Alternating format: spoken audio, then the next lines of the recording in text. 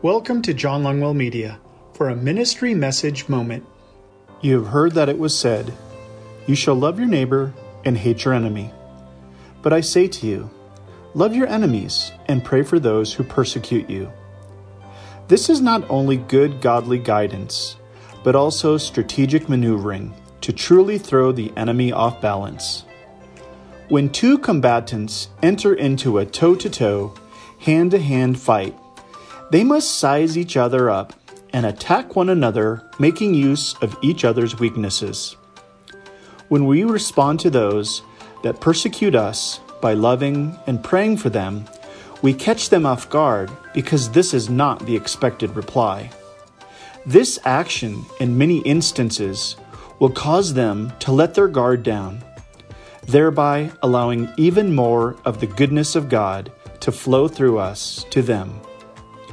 The real enemy thrown off balance with such a move is the devil, not the person. Ephesians 6:2 clarifies, "For we do not wrestle against flesh and blood, but against the rulers, against the authorities, against the cosmic powers over this present darkness, against the spiritual forces of evil in the heavenly places." When we retaliate with loving kindness and petitions for our foes, we powerfully attack our true enemy with a deadly knockout punch.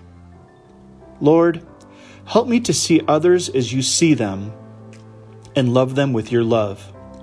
Allow me to extend a heart of compassion to them as I embrace their situation and pray for them. In Jesus' mighty name, Amen. For more inspirational messages or information about Pastor John Longwell, visit him on the web at www.johnlongwell.com. Thank you, and may God's blessings be yours in abundance.